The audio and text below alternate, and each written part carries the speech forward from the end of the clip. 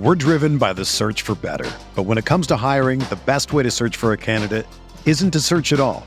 Don't search, match with Indeed. Indeed is your matching and hiring platform with over 350 million global monthly visitors, according to Indeed data, and a matching engine that helps you find quality candidates fast.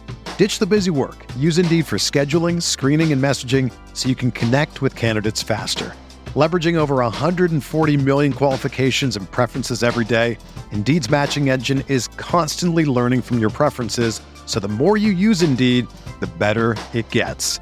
Join more than 3.5 million businesses worldwide that use Indeed to hire great talent fast. And listeners of this show will get a $75 sponsored job credit to get your jobs more visibility at Indeed.com/Blue Wire.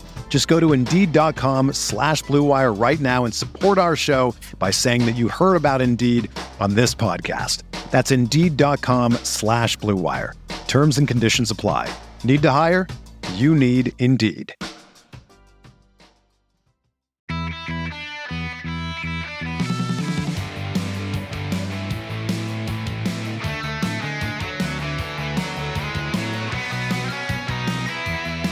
Welcome to episode 465 of the Barcelona podcast, brought to you by the Blue Wire Podcast Network. I'm Dan Hilton, and unfortunately, I did have a cancellation this week, and I do appreciate everybody's patience, as obviously when I do have things like that happen, I kind of have to just couple a show together with different things that either I've been writing or working on. So today is a bit of a mixed bag of different pieces that I've been working on the last few days and some of the news of the day. So what you do have to look forward to with this show is I'm going to start with some pieces from that article I wrote about Sergio Busquets, kind of my ode to Sergio Busquets, if you will. So it's not a beautiful piece of poetry like the ode to Ferenc Plátko back in the 20s, back in the glory days of Barcelona's 1920s era, but it is something about me saying, well, thank you, Sergio Busquets, as he ends his time at Barcelona for the next few weeks. So we'll start with that, and then it's on to the rivalry between Barcelona and Espanyol, an historic setting, and why that rivalry matters so much. And then I will end, as promised, with the carryover from those listener questions that I didn't have time for on the earlier show this week. But I do start with Busquets, because as I said in the article, and I'm basically going to read a portion of it here for you if you didn't get a chance to read it, I found that looking at the highlight compilations from Busquets, it's kind of what started my mind and my heart kind of feeling and trying to figure out what that meant. And I do find it hard to watch those Busquets highlight reels because there are so many tricks and such, but those are all happening in the blink of an eye. And as someone who edits video highlights for a living as well, I find that those defensive midfielders, those midfielders, or even those center backs who just have one moment, a little tackle, it's so difficult to even piece together 30 seconds of highlights because it takes 1 to 2 seconds for a highlight. So you're talking about you need at least 15 highlights for every 30 seconds. Whereas a goal scorer, well, you can fit in 45 seconds 4 or 5 goals. If each of those is 15 seconds or 10 seconds or whatever. So I find that cutting those defensive midfielders and coupling together those highlight packages never really tell the true story of it. Because I said, those are all in the blink of an eye, and usually those are followed by a 10 to 15 yard pass to somebody close by that you don't need to continue that highlight. But a pass under duress is more impressive, of course, we know that. So a 10-yard pass 60 meters from goal is still going to look like a 10-yard pass to most watching. Most will pick up on the quality it takes to handle pressure, but more often we talk about the times when players can't handle the pressure. It winds up being an insult as opposed to a compliment. It's one of the reasons why it took most Kool-Aids 3 months to figure out that Andres Christensen has been such a huge player for Barcelona with the ball, as much as he's been a huge player for Barcelona defensively without the ball when Barcelona are defending.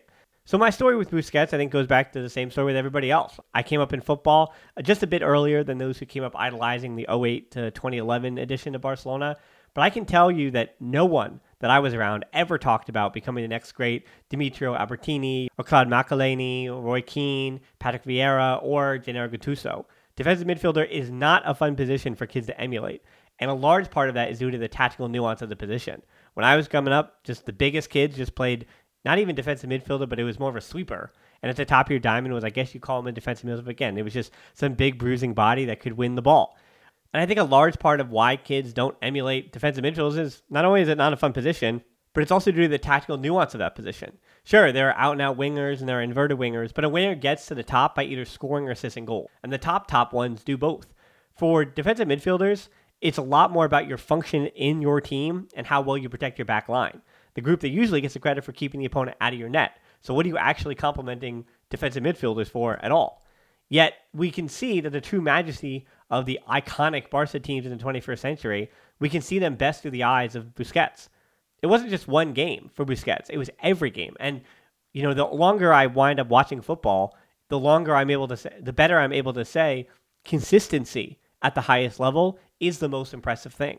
Watching one amazing goal, of course, that's what the Busquets Award is for, or watching even a season or two where a player is on the top of their game is certainly exciting and is what wins trophies in moments. But for those who wind up ending their careers with more trophies than everybody else, that's the consistency that makes guys real legends.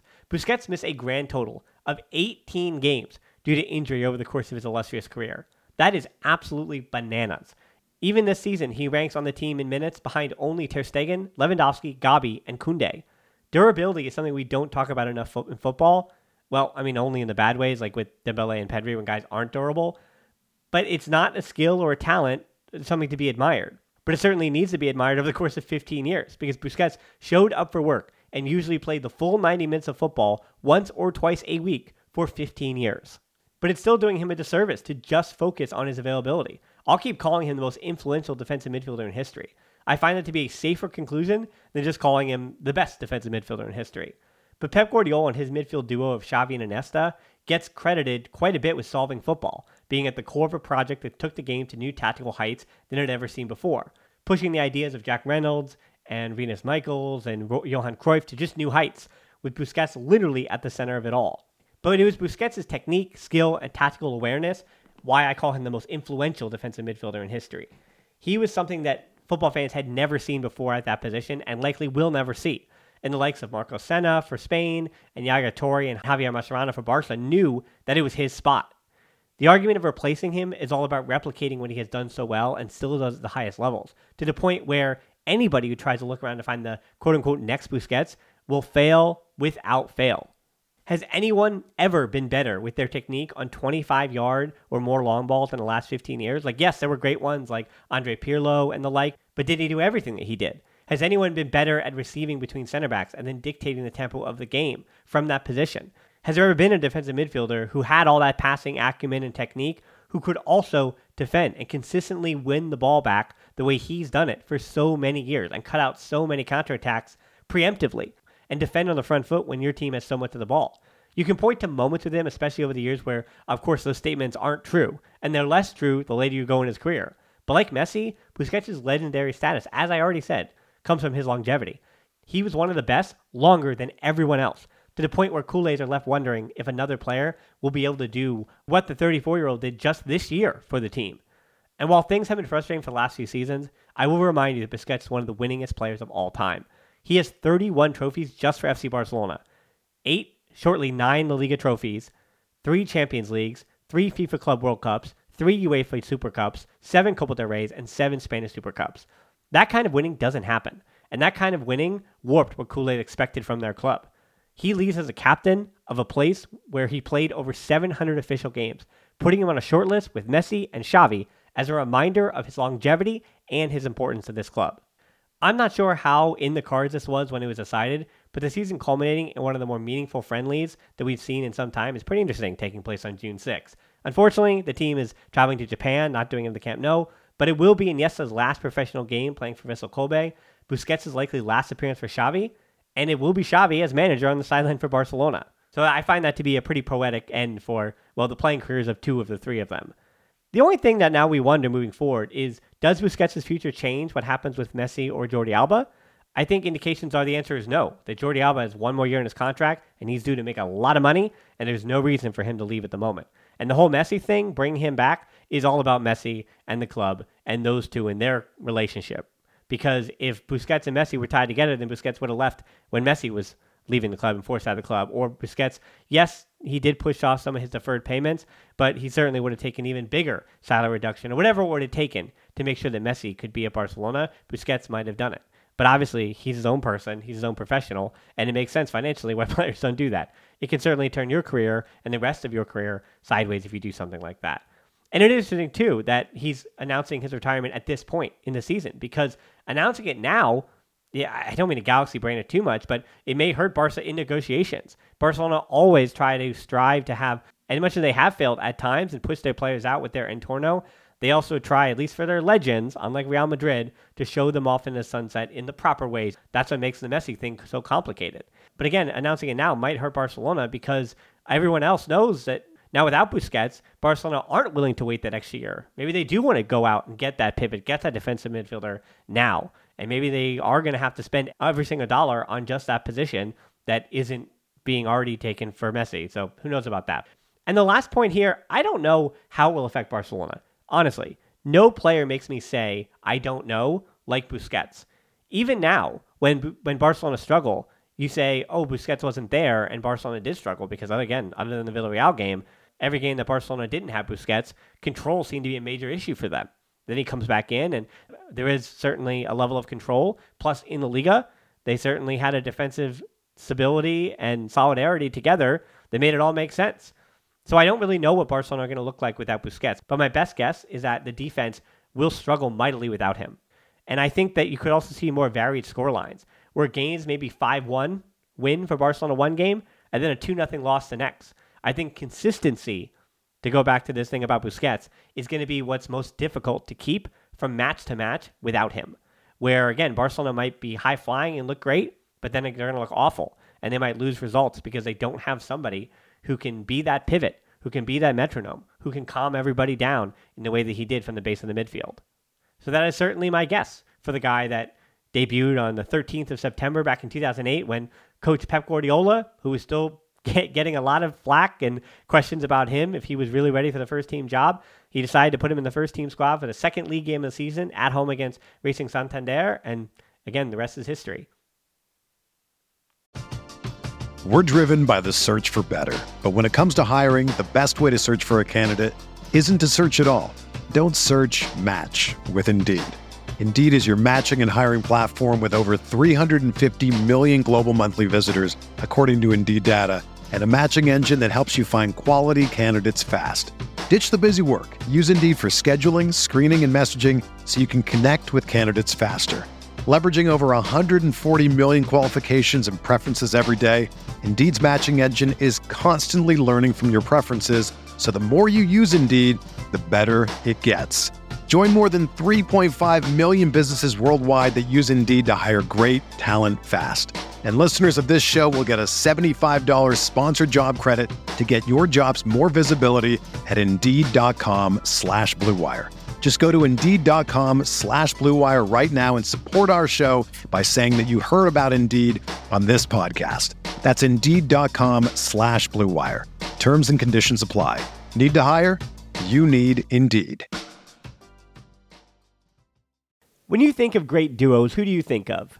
Jordan and Pippen or LeBron and Dwayne Wade? I mean, I talk about basketball a lot here on this podcast, but for the Barcelona version, there's Piqué and Puyol or Piqué and Mascherano, or the easy example of Xavi and Iniesta. And as you can hear from my voice, the perfect teammates aren't just professional athletes. It's cold season. I guess the flu and cold medicine, perfect teammates as well. But in this case, when it comes to growing your business, that's you and Shopify.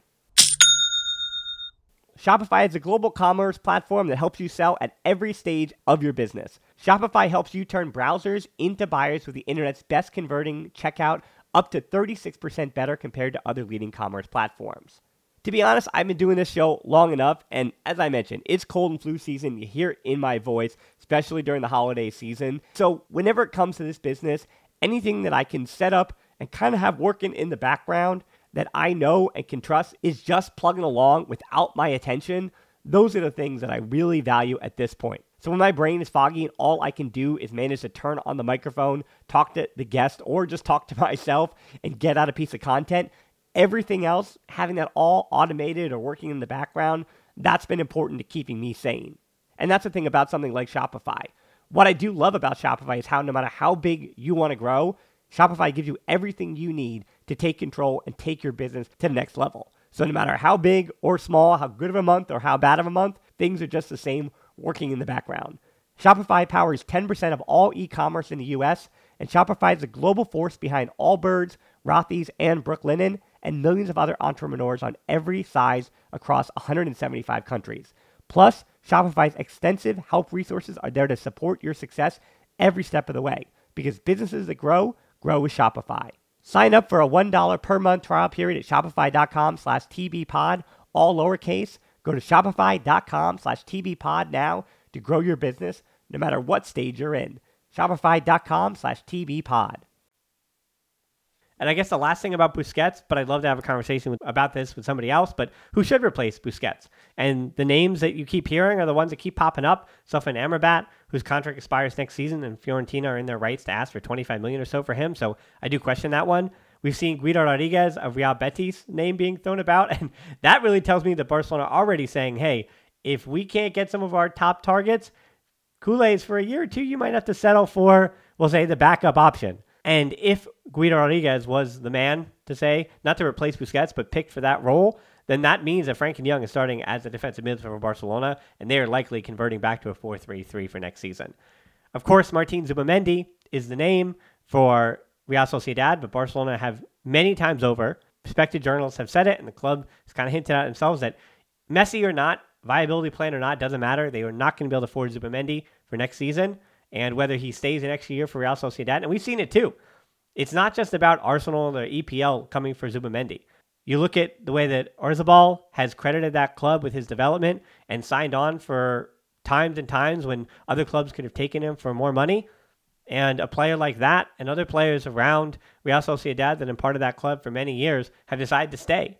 And Zubimendi reasonably might want to do the same. They're a club that has that culture, that become hometown heroes. And Zubimendi seems like a guy that wants to do that, and I can't fault him for that. There's also another name, Manuel Aguirre for Sporting CP. It's a name that I always see on the internet, but just like the attacking midfielder Arda Güler from Turkey, I feel like that name has only ever come from fans and not really people with any connection to the club. So I do, when it comes to Aguirre or even Güler, I'm not sure about those rumors. You can point to one for me, sure, from a few months ago or something, but I feel like people take those maybe even created by agents, rumors, and then really run with them and they're a player that they like. And Aguirre's always been that list. Alan Varela might be the same thing. I haven't heard that name in months. Again, it's a player that I've watched because I saw those rumors. I like that player. I'd be comfortable with him, but it's a rumor I've not seen for a long time. So that's why I can't continue to harp back on it. And then when it comes to even the metrics, PSV, Ibrahim Sangare, a bit older, and I do think Barcelona do want, looking at Amrabat or Zubimendi, a player that is entering their prime, that is 24 to 27. They do not want to start over with Lavia of Southampton or a player who's 18, 19, 20 years old. They do want to trust their academy that their next great Busquets, if you will, is down there, whether it's Pau Prim or whoever it may be at the Juvenil B or Juvenil A or whatever, from 17 to 19 years old. I think they're expecting one of those players to kind of be the next Busquets eventually, but they want somebody who's in their prime years from, again, 24 to 28 to come in and be a starter for a little while. So that's the rub on Busquets at the moment, who might even be asked to come replace him. And by I say who might be asked, I didn't have an answer for you. So I really don't know what the club is going to do. And unfortunately, as I said, announcing now might mean they lose negotiating power. So there's that thing on Busquets. Next up, we have the audio from the YouTube video that you could have already seen or might already be out. And that is about Barcelona against Espanyol and that rivalry, as Barcelona could win the Liga against not their biggest rivals, but their second biggest rivals. So here's that audio. How sweet would it be to win the Liga title against Espanyol? Real Madrid is, of course, Barcelona's greatest rival. And many Kool-Aids, especially those of an international audience, are wondering why so many would care about beating Espanyol to the title. They're a team that are 19th in the standings right now and likely to be relegated for their second time in 3 seasons. That's a good question worth answering, and that's what we're going to do today. What's in this Barcelona-Espanyol rivalry? The first thing, of course, that makes a good rivalry is location. We're going to get into history, players, all that stuff, but location is the number one above all else. They're just 6.5 kilometers away from each other from stadium to stadium, and that's about a 15-minute drive, give or take. So certainly, location is the biggest deal. And Gerard Piqué, famously in the last few seasons, added some fuel to that fire, saying that, well, even though they're pretty close by, they're over there in Cornellà, and this is FC Barcelona. We're located in the city. We're the city's team, and they're the team of Cornellà, which of course is not as well renowned or an international name that anybody would know. While Real Madrid is the team that does fire people up, of course, for most players, especially again those of Gerard Piqué, who've only ever played for Barcelona, came up in their academy, it's very one-sided. But there are a bunch of players currently even playing for Barcelona in their first team who may not feel the same vitriol at Espanyol than others. And there has been some first team overlap and youth team overlap between the two through the years. The first name to mention is Gustavo Green, whose move from España AC to Barcelona was a huge move that helped FC Barcelona become the, quote, bigger team in the city. And his move to Espanyol the following year is a major reason why they then won the next Copa Masia. That was 3 teams and 3 titles for Green in the first competition in Catalonia. Other players like Ricardo Zamora, Josep Escola, Zoltan Zibor, Anthony Camps, Laszlo Kubala, and Ernesto Valverde. All big names that made the move directly, one way or the other. But since 1999, very much like Real Madrid, it's almost a do-not-touch off-limits type situation. Only Jonathan Soriano and recently Martin Braithwaite made the straight jump from one team to another. Everyone else, like Felipe Coutinho, Alex Vidal, or Denis Suarez, all had other clubs in between. So that move across town doesn't happen that often anymore. At the youth level, because again, kids don't know the heat of a rivalry, things are a bit more back and forth. 2 of the more recent and famous examples, Alejandro Balde, who's currently Barcelona's starting left back, and Alex Collado. They cut their teeth in the academy of Espanyol before Barcelona brought them in. A few seasons ago, Carlos Perez would be another example. And it is that most players who arrive to La Masia from another Catalan academy over the age of 12 or 13 are usually coming from either Espanyol or CF Dam, a Barcelona-based club that only goes up to the U19 level. And speaking of that U19 and Barça Athletic level, Chus Alba and Astanas Pedrola both cut their teeth at Espanyol first before making the jump in their teenage years. Now it's time to go back to where it all began, the Copa Masia, the first Catalan championship taking place, the first competition in Catalonia, all the way back in 1900, so 123 years ago. That first iteration of the competition, the final club of the original 4 that formed the Football Associació de Catalunya in November of 1900, was Sociedad Española de Futbol, which today, after some name changes, is better known as Espanyol. Copa Masia, named for España's honorary president Alfonso Masia, who donated the Masia Cup trophy for what was the first regulated football competition in Spain, took place as the first ever Catalan competition, as I said. Any team in Spain could register, but due to travel, only one non-Barcelona-based team registered, that being Club Tarragona. So in January of 1901, the Copa Masia began at Barcelona's field at the Hotel Casanovas, and Espanyol withdrew after the first round, contesting suspicious refereeing in favor of España after losing to them 2-0. And adding to that the Gustavo Green element eventually, it should be reminded, and you can go back and look at my History of Football in Catalonia video, that Hispania AC could have very well been that third giant of Barcelona football, or they really honestly were the first team on top when it came to Barcelona, Espanyol, and Hispania SC. So again, shouts to them, a team that's been gone for over 100 years. But before they did exit the competition because of all that, the first Derbi Barcelona was contested, a 4-1 win for Barcelona on January 27, 1901. Espanyol's badge at the time was red and white, and their jerseys were also yellow. The change came in 1910 as they modeled their new colors after the coat of arms of Roger of Loria, a defender of the Kingdom of Aragon 800 years ago. Next came the Copa Barcelona in 1903, which was won by FC Barcelona. Their only non-wins in the competition came in 2 2-2 draws with Espanyol, a precursor to the rivalry. By that point, Espanyol was gaining some steam though, having won the 1903 Copa Masia, the final incarnation of that competition under that name. In 1912 came a big division between the two, because Espanyol were given their title of Real that year. They're officially RCD Espanyol because they do have royal distinction. And in 1912, it was given to them by the monarchy of the time, King Alfonso XIII. This being the first time that Espanyol was directly connected to the central government in a way that Barcelona would never be in their entire history. While their early history was a bit more about football spectatorship and less about fanhood and having to kind of pick a side, the defining moment did come in 1923. And it wasn't all about Franco. Not all of Spanish history is about Franco. The beef between Barcelona and Espanyol actually came with the guy who came right before General Franco, and that is Miguel Primo de Rivera, the dictator of Spain from 1923 to 1930. Barcelona was also pro-Catalan and anti-central authority, and you don't need to look any farther than the incident at Les Corts in 1925 that forced Juan Gamper to resign to embody that. Espanyol's, we'll say lack of rejection of the regime, created a divide between the two clubs. In 1918, Barcelona joined a campaign to request a statute of autonomy for Catalonia from the Spanish government. Barcelona became the champion of the campaign, and Espanyol didn't take part. And all of those little things from 1918 around there to 1930 did start to create this rivalry and negative emotions between the two sides. After that, and continuing to this day, Espanyol does have complaints that the media and press in Catalonia do favor Barcelona. And the targets aren't just small press, it's big press too, like TV3. And Espanyol, while they probably do have a point, obviously the clicks and the videos and the views and all that stuff do come for FC Barcelona more than they do Espanyol. But it's still a gripe that can be a bit fair, with Barcelona and Espanyol both being Catalan sides, but Espanyol not really being spoken about and treated as a Catalan side. Let's go back again just a little bit to talk about the Catalan Championship, because one of the things that does make this rivalry so good is how long it's been going on. Back in 1903, with the end of the Copa Masia, the Catalan Football Championship was actually contested, with it being the official Catalan League Championship. And from 1903-04 to 1939-40, both those titles won by Espanyol, by the way, there were only 5 total clubs to win the competition. Barcelona won it 21 times and Espanyol won it 11. But their rivalry kicked into second gear in 1929, when they were 2 of the 3 founding members of the Liga from Catalonia, CE Europa being the other one. So their meeting on April 27, 1929, 94 years ago, is seen now as the first official meeting between the two clubs, because it is the competition that is still ongoing to this day. And that match finished with a 1-0 win for Barcelona, with Espanyol getting the 1-1 draw at home later in the season. But because of Espanyol's usual place in the league table, it's hard to actually recognize too many memorable moments in this rivalry that actually took place on the field between those two.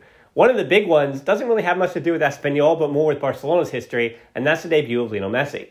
October 16, 2004, Messi debuted for Barcelona. It was a 1-0 win over Espanyol at the age of 17 years, 3 months, and 22 days. Coming off the bench for the match's goal scorer Deco in the 82nd minute, and playing alongside Iniesta, who was also a substitute in the game, Xavi, Ronaldinho, Carlos Puyol, and Victor Valdez, all for the first time. Messi, unsurprisingly, has the most goals in the Derbi with 25, and Xavi has the most appearances with 36. Some of the other big notable dates is 1939, when Barcelona lost their only La Liga home match opener ever, and that being to Espanyol. And then came the one time since all the old yesteryear that these two teams contested the trophy. That was the 1956-57 Copa del Rey, another 1-0 win for Barcelona, which winds up being one of those score lines that keeps coming up in this rivalry. For Kool-Aids in the 21st century, this rivalry has been defined by 2 players more than any other. You could give me Gerard Moreno or Oscar Duarte or a bunch of players that have played for Espanyol for a number of years, but no, it's 2 guys. It's Raúl Temudo and it's Sergio Garcia. Raúl Temudo was the Espanyol striker who won a La Liga title for Real Madrid without ever playing for them. Late in the 2006-07 season, Barcelona and Madrid were tied on 72 points, with Sevilla sitting on 70. Madrid had the head-to-head advantage, but drew 2-2 with Real Zaragoza in a match going on at the same time as the Catalan Derby. But Temudo scored in the last minute and immortalized himself as an opponent of the Blaugrana, as if his 340 other appearances for Espanyol didn't already do the trick. The other choice was Sergio Garcia, also of Espanyol, and a former Barcelona player who was accused of racially abusing Samuel Umtiti and was a constant thorn in the Barcelona side once he got that ponytail in a bun and was ready to score goals against his deepest rival. But the big picture here, probably why it's taken me 6 years to give credit to this rivalry, is because of how lopsided it's been and how lopsided it probably will always be, with Espanyol going down to the second division, and who knows when they'll be back up. In the Liga, the Copa del Rey, the Spanish Super Cup, and the Intercities Fairs Cup, which technically became the Europa League, Barcelona has 125 wins, 44 losses, and 46 draws against Espanyol. In all those competitions we talked about that don't exist anymore, Barcelona has 43 wins, 28 losses, and 17 draws. Espanyol hasn't beaten Barcelona, though, at the Camp Nou since 2009. And Barcelona has not lost to Espanyol in the Catalan Derby in 24 times, dating all the way back to 2009, as I just mentioned. Espanyol also was sent down by Barcelona 3 years ago, as the Parakeets were trying to avoid their first relegation since 1993, 30 years ago. Yet even then, they bounced right back to the Liga in 1994. In fact, Espanyol has only been relegated 5 times, returning to the top division the next year every single time. So I think that does sum up this rivalry pretty well. That Espanyol are always there to be a thorn in the side of Barcelona, but very rarely do they get the better of their city rival. And of course, Espanyol will always feel like this is a bigger rivalry to them than it is to Barcelona. The feeling is for culés that Barca always has bigger fish to fry. But frying those parakeets is something that is important to culés, especially those in Catalonia. So this matchup coming up this weekend is a big one for both these sides as always, and history is on the line again. All right, and now rounding this out with some of these listener questions, we got one from Matt. Who would you rate higher potential-wise at 15, Ansu Fati or Lamine Yamal? At 15, they were entirely different players. Ansu was just a goal scorer. That guy was lethal. You think he just learned how to strike a ball when he turned 16 and got called up to the first team when he was 16? I don't think so. Ansu Fati was just a goal scorer. And Lamine Yamal can do a lot of different things. He's very versatile. Yes, he can score goals, but one of the big questions for him at the top flight level is going to be whether or not he can score goals and how he's going to score those goals. What positions will he put himself in to score those goals? When Ansu Fati came up, you could tell that guy could score a banger. And I just don't think Lamine Yamal is going to at least begin his career in that way. I think he's going to begin his career in the first team more as a facilitator and a chance creator. So, Matt, I am kind of going to not ignore your question, but say that they are actually very, very different players, even though they both debuted on the left wing. And Lamine Yamal is actually a right winger as well. So how he fits into Xavi or whoever the manager of Barcelona might be when Lamine Yamal does become a regular first team player, we'll have to see how he's utilized.